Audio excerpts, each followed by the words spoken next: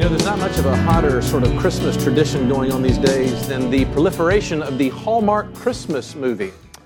For those of you who are way out of touch, you may need a little primer on this. It all seemed to have started sometime in the mid-1990s when ABC Family had sort of kicked off its 25 Days of Christmas craze that produced classics such as Holiday in Handcuffs, featuring Melissa Joan Hart kidnapping young Mario Lopez while he steals her heart. Of course, at Christmas time. But as time went on, ABC Family decided that it would sort of move more in a teen direction, so it sold its Christmas franchise to a group called Crown Media Productions, who started billing Christmas movies that now occupy your television. And what was interesting about these is how much the phenomenon is growing. 2 years ago, it turns out that they were garnering somewhere around 16.2 million unique viewers to watch these movies, which wouldn't be that interesting except for the fact that last year they garnered around 17.6 million viewers. This 16% increase, which in television terms is pretty remarkable. Everyone are watching these things. And of course, this year is going to be even more, we assume, because they produced 33 different movies this year. Which begs the question, how does a network produce 33 movies a year for their people to consume? Well, it turns out that the production schedule of any given movie is never more than 3 weeks. I mean, they crank these things out, a lot of them during the summertime, which means that one of the most expensive prospects for the production schedule is the creation of fake snow, which, of course, you know, when you're filming during the dead heat of summer, you know, makes stars like Lacey Chabert sweat into her snow boots, she said. You can log that under phrases you never thought you'd hear from the pulpit at Christ Press, right? Now, for those of you who have no idea who I'm talking about, a category of people I like to call those who do not know a female, and you're wondering what these movies are about, I ran down an article that talked a little bit about like the essential elements of a Hallmark Christmas movie that every one of them will almost certainly have. There's 7 of them. Number 1, you can always count on the fact that there'll be that 1990s actress that you almost forgot about. Danica McKellar, Candace Cameron Bure, Lori Loughlin, all of your favorites, they're all going to show up here again, right? The second essential is that sort of a hot actor that you've never heard of, right? The sort of, you know, hunky romantic partner is always sort of plucked from obscurity, it seems like. Number 3, you always have a town with a really dumb name. In the Hallmark universe, you know, there's actually a town called Cookie Jar, Pennsylvania. Garland, Alaska. Homestead, Idaho. All take place in that spot. Number 4, there's always a failing family business. That's the spine of the story, you know. Somewhere out there's something going down with a family business. There's a widow or a widower, number 5, in these stories. You know, if you came to keep your heartstrings from being plucked, you're on the wrong channel because there's something emotional that's going to go on there. Number 6, there's always a supernatural element that enters into the story. You can count on the fact that there's going to be an elf or an angel that somehow is going to play prominently into bringing love to this bucolic little town. Finally, the writer noted that it's also essential that you have lots and lots of white people during these shows. It's a fairly segregated universe that exists in the Hallmark Christmas movies, but in their defense, they say that they're working on it. So we'll see about that. But here's my question this morning. Why are these things so popular? Why is it that even we in this room are consuming these things with the passion with which we are? Well, when you talk to the people at the Hallmark Movie Channel, the reasons they give are fairly, we might use the word escapist. Michelle Vickery is the Executive Vice President of Programming and Network, who wrote an article saying this. He said, entertainment tells stories about the human condition and where people are at in their lives. A lot of our competitors want to focus on the darker and the edgier and the topical and the fractured place that many people find themselves in. What we do so well is illustrate the other side of the human condition, which is coming together. We don't feel what people come to Hallmark for is to get another instance of how difficult life is. This is the time of year when people really want to feel good, feel like they're part of a community and part of a holiday season. Spend 2 hours with us and watch an original movie, and when you're done, you'll just feel better about yourself and the world around you. You see the point? The reason why I keyed on this idea is because it illustrates very clearly this definition of the word nostalgia, which if you look up means literally a sentimental longing or a wistful affection for the past, typically for a period or a place with happy personal associations. In other words, the key word there is a longing that's inside. And what I want to do is dive in a little bit to this word nostalgia and figure out why we feel this way and what's motivating it. Well, as it turns out, the etymology of the word can actually assist us here. It turns out that nostalgia is a compound word that comes from two Greek words. The first word being nostos, which means a return home. The second part of the word is algos, which literally translated means a pain.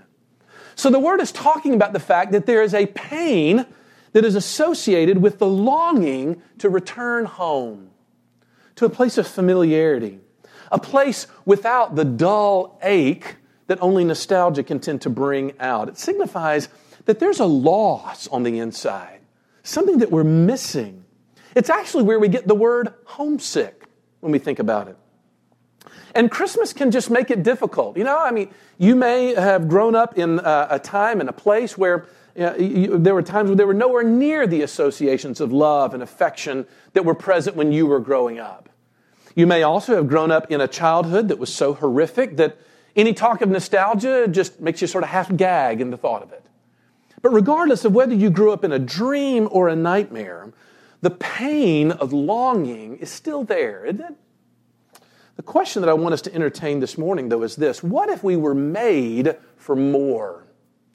What if there's something essential to our humanity that longs for a place, maybe not in our waking consciousness, that knows that we were supposed to have more, and that the nostalgia that we feel is, like I've been saying in weeks past, a memory trace. A memory trace inside of a distant, faint signal for a home that we know our souls were originally created to know. Well, as it turns out, the Bible talks about us in exactly that same way. There's an assumption in Scripture that man was created to know a sense of home, all of which began in the Garden of Eden, where our parents, our original parents, enjoyed, as a function of their lives before God, a spiritual home. But of course, when they decide in Genesis chapter 3 to sin against this God, they pull themselves out of fellowship and alignment with Him. And because that's the case, they pull themselves out of alignment with their sense of home. In other words, they become runaways, spiritual exiles from what they were made to know. And so their progeny, us here in this room, will always struggle with that same struggle. That our highest commitment is to our own happiness. But under it all, it really is a search for home. For some of us, it's a literal home. For some of it's the joy of family. For others, it's our children or our career, or whatever. The longing is still there. We're doing the series this month that I've entitled Redeeming Nostalgia because we're finding out that God's plan all along was to minister to an aching nostalgia by bringing His people home. How? Well, Luke gives us a picture of the thing that happened as God inaugurates His people's homegoing. How appropriate that Mary and Joseph are on their way home in the midst of this journey to participate in the national census. And their journey is a mere little bit of our own. So the question is, how do we deal with this longing? And what we see in this Palestinian countryside was God showing up to begin the process of bringing His people home. So Luke chapter 2 contains 3 ideas that give us a sense of how God's going to do that. The first thing is, He's going to give us a realization of sovereignty. Secondly, a rescue out of poverty. And thirdly, a revelation of glory. So first, we see a realization of sovereignty. One of the first things that strikes you in this passage is how anxious Luke seems to be to root his story in actual human history. You get all kinds of detail about the fact that there was a Roman emperor named Augustus Caesar who issues a government order that ends up being followed by a guy named Quirinius, a local governor who sort of enacts the plan. You've got Mary and Joseph, who are actual historical figures from real places and real towns. You even get the directions that they take on their journey back home, for goodness sakes. And I realize this may sound mundane to you, But it is, as we move further on into our particular era, and America secularizes more and more, you'll find people dealing with Bible stories in very different ways. There is a tendency among sort of a secularizing culture to look at these stories as sentimental morality tales. Stories with a moral that you might unpack and think they give you sort of a warm, fuzzy feeling. But whether or not they actually happened is really beside the point. Why bother? But you got to understand that these writers want you to know that they're not making things up. Why do we know that? Because people who are making stories up don't talk this way. They don't provide the level of detail that they have. And someone typically objects. They go, no, that's not true. I've read historical fiction as a genre before, and whenever I read those, they do exactly that. They'll take an historical period, and they'll write a fictional account, but have real historical events happening around it. And the answer to that is yes, that is the genre of historical fiction. But you realize that genre was never invented until about 1,600 years after the time in which these events took place. In other words, our response to a secular reading of these stories as just sort of inspirational stories is, it makes the most sense to see them as things that actually happened. That's what happened. But what I want to stress to you is this. In the midst of this story, you have this perfect union between freely chosen human events and divinely ordered interventions of God. They perfectly intersect at this point. In other words, you've got Caesar Augustus who's just enacting policy for the advance of his government. You have this guy named Quirinius who's just following orders so that he can manage his local region in the way that he thinks it's supposed to be run. Joseph and Mary are just a poor, expectant couple who are trying to sort of make it back to their hometown and stay compliant, I guess, with the authorities. But that's not what's happening, is it? That's not what actually is happening. Caesar Augustus has no idea that he is part of God's plan to heal the world. God is the one in the background motivating choices, motivating ideas, motivating action, even to the point of using a pagan, ungodly ruler to accomplish his own ends. They're just random decrees on a human level, but they are God's unfolding plan to lead everyone to the place he wants them to go. So what's the point? The point is that Christmas is a divinely ordered event that took place in space and time, not an imaginary fiction of wistful, thinking. Why? Because God was stitching together all of the disparate events of seemingly insignificant lives in order to bring something about that was going to shock the world. Indeed, it would outlast the world. I mean, here we are, 2,000 years later, still talking about it, right? Now, I realize that for a lot of you, this rubs you the wrong way. That you might be a budding philosopher on the inside, and you're going I don't like the idea that God is in control. How can he be in control and yet my choices be free? Ugh. And that, of course, is another sermon for another time. It's convenient when preachers are going to be like, I'm just not going to talk about that. Your burning question. But I simply would submit to you that there is something very comforting about the idea of God's sovereignty, whether I can put the philosophy together well or not. Because on the one hand, if I thought that my decisions just didn't matter, I don't think I'd get out of the bed in the morning. Because if God is already going to do what he's going to do, then why try, right? But on the other hand, if I thought that the universe was being run by pure human free will, I still wouldn't get out of the bed in the morning. Either because the world seems so hell-bent on destroying itself, or because I'm too afraid of choosing my way into a place of being beyond salvation. Either way, knowing that God is still in control and that he takes my choices seriously, though I may not be able to sort of put it together in my limited human mind, is comforting. It's comforting. On a personal level, you can feel the pull, can't you? Can't you feel the pull of thinking, this can't be happening for no reason? Why else do we search for meaning the way in which we do? God, why are you doing this? And he may or may not show you the answer to that question. But the knowledge that there is a purpose, isn't that comforting? So knowing that God is sort of, even in Christmas, showing me that all the things are happening in the exact right time and in the exact right way, it's comforting, just like a Hallmark movie. So there's a realization of, get that in there, there's a realization of sovereignty, first of all. But secondly, there's a rescue out of poverty. Because you and I already know this, right? We know who the baby was. We know what the shepherds know now, that baby was not just an ordinary child, but God incarnate, come to earth to set his people free.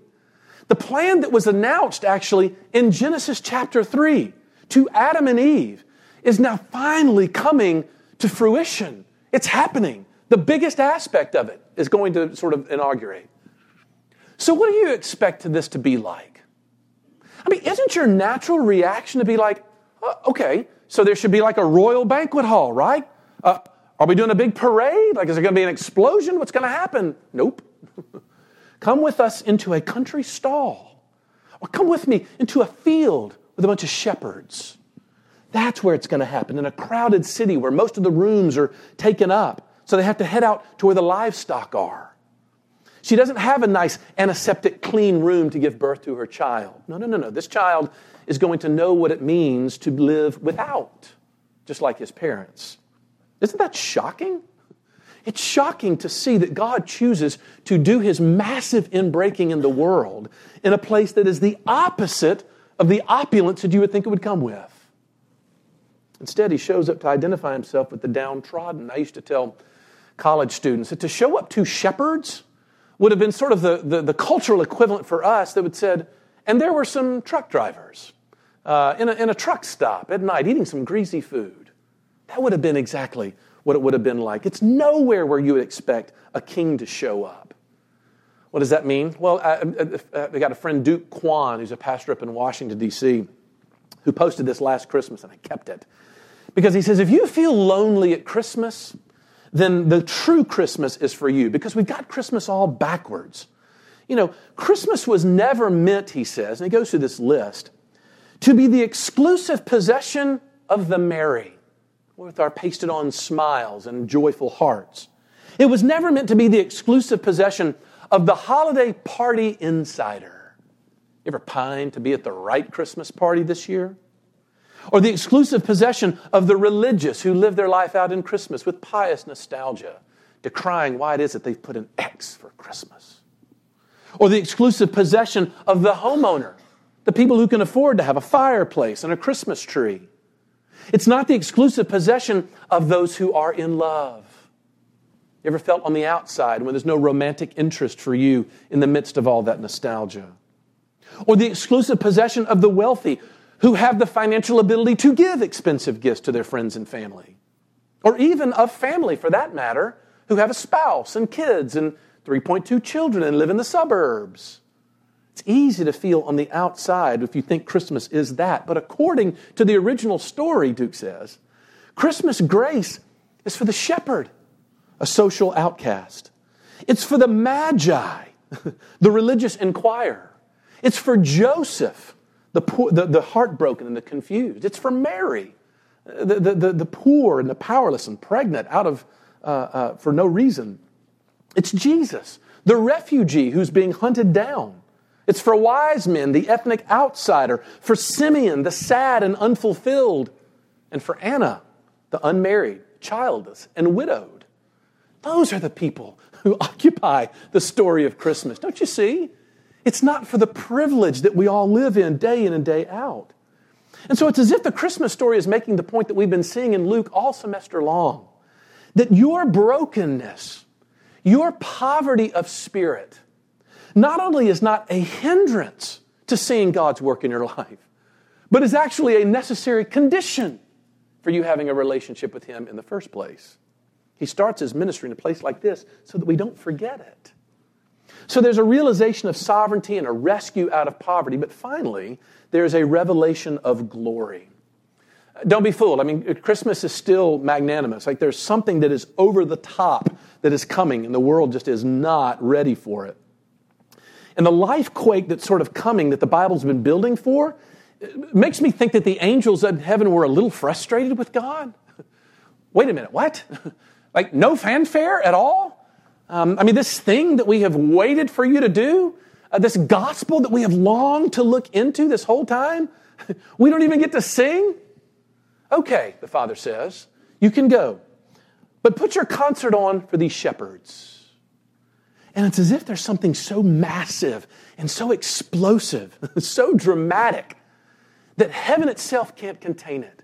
And it explodes in the night sky outside of Bethlehem, where in verse 9 it says that the shepherds were filled with great fear. Yeah, no doubt. Because what they're having is an experience of glory. And it's always unnerving in the Bible when it happens to people. So much so that you begin to realize that revelations of glory as they occur in the Bible are what we were built to know. They're what we were made to experience. And as per usual, C.S. Lewis is going to be our guide here in his wonderful little essay, The Weight of Glory, which is getting a lot of press this semester, as it should be. What Lewis says is glory can be thought of in two ways. Number one, it can be thought of as luminescence. Something we can say is glorious when it shines, when you see it sparkle, when it catches your eye, that you can't help but look and be like, wow, when you see a shooting star at night, or you see a blood-red sunset or a beautiful mountain vista. But have you ever wondered why you stop and do that? Why does my heart react that way whenever I see those things? Better yet, let me ask it the way Lewis does in his article, because he says, have you ever found yourself standing sort of on a precipice of a beautiful piece of scenery? Maybe it's a mountain valley laid out in front of you or something where you're just sort of overwhelmed with the bigness and the beauty of it all. He says, have you ever had that weird urge to jump into it? Not jump to your death. That's a different urge. It's a whole different one. But to get into the beauty, where you want to take it inside yourself and make it somewhere inside. Well, human beings were created in God's image, which means that urge, that longing to sort of be in, is part of knowing God. So last night I had a chance to see the wonderful production of It's a Wonderful Life by the Oxford High School folks. It was fantastic. I told you to get some press this morning, Lucas. It was so good. Y'all, please go to these productions. They are unbelievably well done. But while watching it sort of all go down, I was reminded of one of my favorite lines from It's a Wonderful Life, where George is walking Mary back home, and they're just falling in love on the way there, and he promises her the moon, which is a weird thing to say, isn't it? I'll give you the moon. What would cause a young man to say something like that? Well, here's what he says. He says, well, then you can swallow it, and it'll all dissolve, see? And the moonbeams would shoot out of your fingers and your toes and the ends of your hair. Again, on the face of it, that's a little weird. Why would you say that? Unless we were made for glory. Unless God said there's something inside of you that longs for that. Luminescence. But the second way Lewis says we speak of glory is fame. We talk about people who are glorious when they are renowned, when they're magnanimous. And that longing, therefore, is to be known deeply, to have people watch us as we pass, to sort of respect us, to be admired. That's true of all of us. It's especially true of this generation that's coming up, by the way. About a year ago, I read a statistic that had been done by some researchers who had said that 1 out of every 4 teenagers today believes that they will be famous by the time they're 25 years old. That's an actual statistic. Let that sink in for a second. And I realize it's easy to kind of be like, oh, tis, these teenagers today. But don't be too hard on them, because the instinct is biblical. To long to have fame. Why? Well, because God wants to make His people renowned. By the way, when you combine my last point about poverty of spirit with this point about fame, you begin to realize why God takes it very seriously when you disrespect other people in His image. Because it's treasonous. It's treasonous against loyalty, not to care and love and have concern for the poor. The problem is, of course, life is not glorious. It's not luminescent. We're not lived out in fame. We're profoundly lonely. So who rescues glory for us? Well, the angels do, and what they say. Look what they say. Glory to God in the highest, and on earth peace among those with whom He is well pleased. You see, the angels know something that's really hard for us to grasp. That is, you never get glory by aiming at your glory. You only get glory when you aim at His glory. It's when you give up your glory that you get glory. It's when you serve that's when you actually lead. It's when you labor that you get to rest. In other words, until you orient your life that everything for Him is pointing to His glory, it's the only way you begin to live. If it's borrowed glory, that's the path. Paul will say to the Philippians that as they languish in the midst of a crooked and twisted generation, among whom you shine as lights in the world. So the Hallmark movie, Reunited at Christmas. Emily Ferris may or may not have told me about this illustration. She tells the story that sometime before her death, Samantha Murphy's beloved grandmother wrote a bunch of letters to her family and requested them all to come home so that they could read the ones that she had given to her. Samantha apparently is a writer of children's books and is recently engaged, almost by obligation, to the young Simon. The reason why I say it's by obligation is because ever since her parents got divorced and her grandmother passed away, she's really worrying whether or not she can count on family.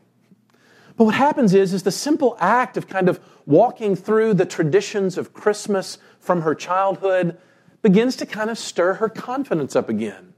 And she realizes that even the hardest struggles can be overcome with her family's love for her. And so she gives herself and her future to Simon's attention and affection. Sappy? Sentimental to you? Maybe so. But my question is, where do Hallmark movie writers get the idea of a story of someone coming from beyond the grave to exert influence to get someone to see where their heart's real home lies? Where'd they get that? And once they do, to be empowered to love better and to work at healing the relationships around them. Where'd they get that idea?